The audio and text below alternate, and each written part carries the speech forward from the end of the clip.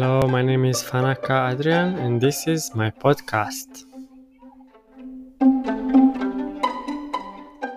In this podcast, I will talk about politics, economics, philosophy, psychology, sociology, public policy, nationalism, so social sciences in general. Hey guys, welcome back to my channel. Today we're going to discuss populism, economy, some economics concepts.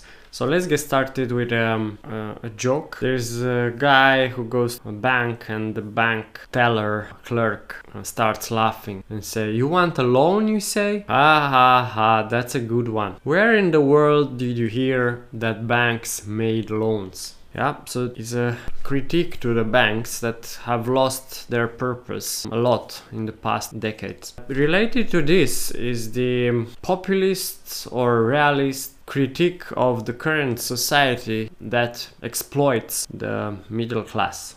So this representation, a single horse which represents the middle class carries the huge car of the government, and the government realizes that if the single horse, which is the middle class, bolts, we got trouble. This is a 1979 cartoon or caricature, so published in the Chicago Tribune.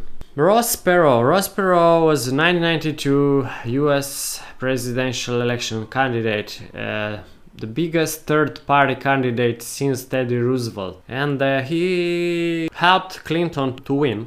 He was a billionaire from Texas, similar to what Donald Trump in 2016 did. Ross Perot was a populist like Donald Trump. He was against big government, yeah, so typical libertarian American against big government, populist, yeah, appeal to poor people's needs, and yeah, he had good chances of winning, but he lost. He helped Clinton to win. Next joke is about inflation, very actual. It's inflation Miss Borgia. It's reference to the crimes of Borgia family in Middle Age Italy. It's inflation is Borgia. Too much money chasing too few poisons. Yeah, if there would be more poisons, inflation, the price of the poisons would be lower.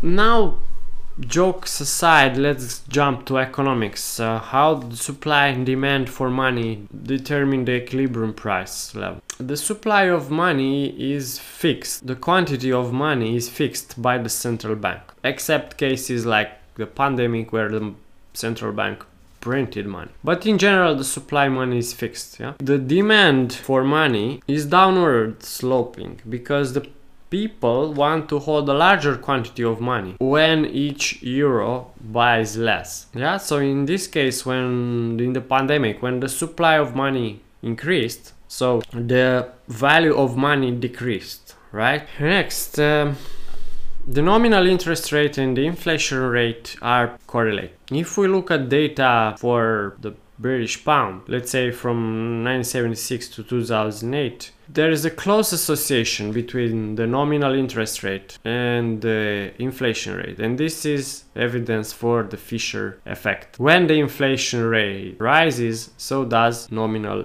interest rate. Then we want to talk a little about the increasing openness of the world economy. There is an index of world merchandise exports from all countries, and if we set it equal to 100 in 2000, then between 1950 and 2007, for example, this only grew, and total exports is a measure of world trade. Trade has grown 3.75 times as fast as the world GDP. This shows the increasing importance of international trade and finance in the world economy.